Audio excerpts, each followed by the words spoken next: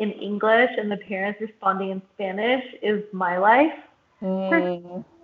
Yeah, and also even just in how I text my mom, even today, she was texting me in Spanish, I respond in English. I don't know. That's just yeah. I don't. That's how we communicate. Well, actually, this brings me to a question that I had. This podcast, we read a Spanish language book.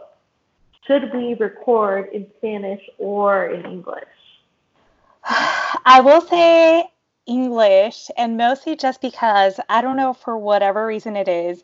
If I know someone can speak really English really well, my default Yeah, is to talk to them in English, and it's yeah. really hard cognitively to try to make the switch to Spanish.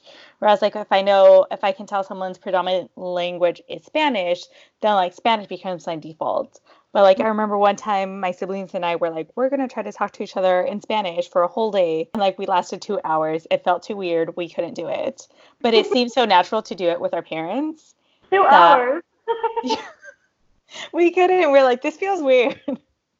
Yeah, that's And what I I mean. Yeah, but yeah, that happened to me too because I, with my siblings, we only speak in English to each other, and that Spanish was my first language, and kind of things like that were why now English I'm way better at. I think I have a way higher vocabulary. I'm a way better writer in English than in Spanish, and I think it's partially because of stuff like that. yeah, I don't know. I feel like we could try in Spanish, but we would both just be stumbling on our words all the time. I Especially know. because this is a lit review, so But then I was thinking of because it's a lit review, should it be bilingual? Because we'll feel more comfortable. we can bring in Spanish whenever it feels right. Okay, okay.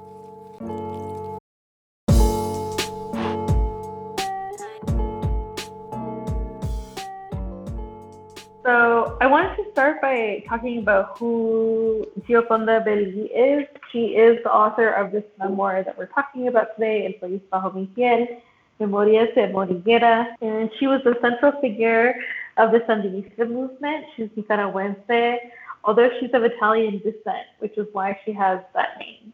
I think it's just important to point out because I've been thinking, I think a lot about how the Latina figures that end up being exalted in the public discourse also end up having European connections. Like how Frida Kahlo is also like part German, and how Giovanna Belli like really clearly has Italian roots that she can trace back to. And she just like looks like a white woman when you look at her picture. I think it's important to call that out because it's not a coincidence that it's those people that have been given the privilege of visibility, and it's because of their whiteness, their proximity to whiteness, or their literal whiteness that they're figures that we remember, right? There's countless people's stories from this time period that we'll never know. And I think it's also partially related to that, but it's also their I know we'll go into it a little bit later is her social class and the fact that like she had the like education and wealth to then be able to publish an autobiography about herself.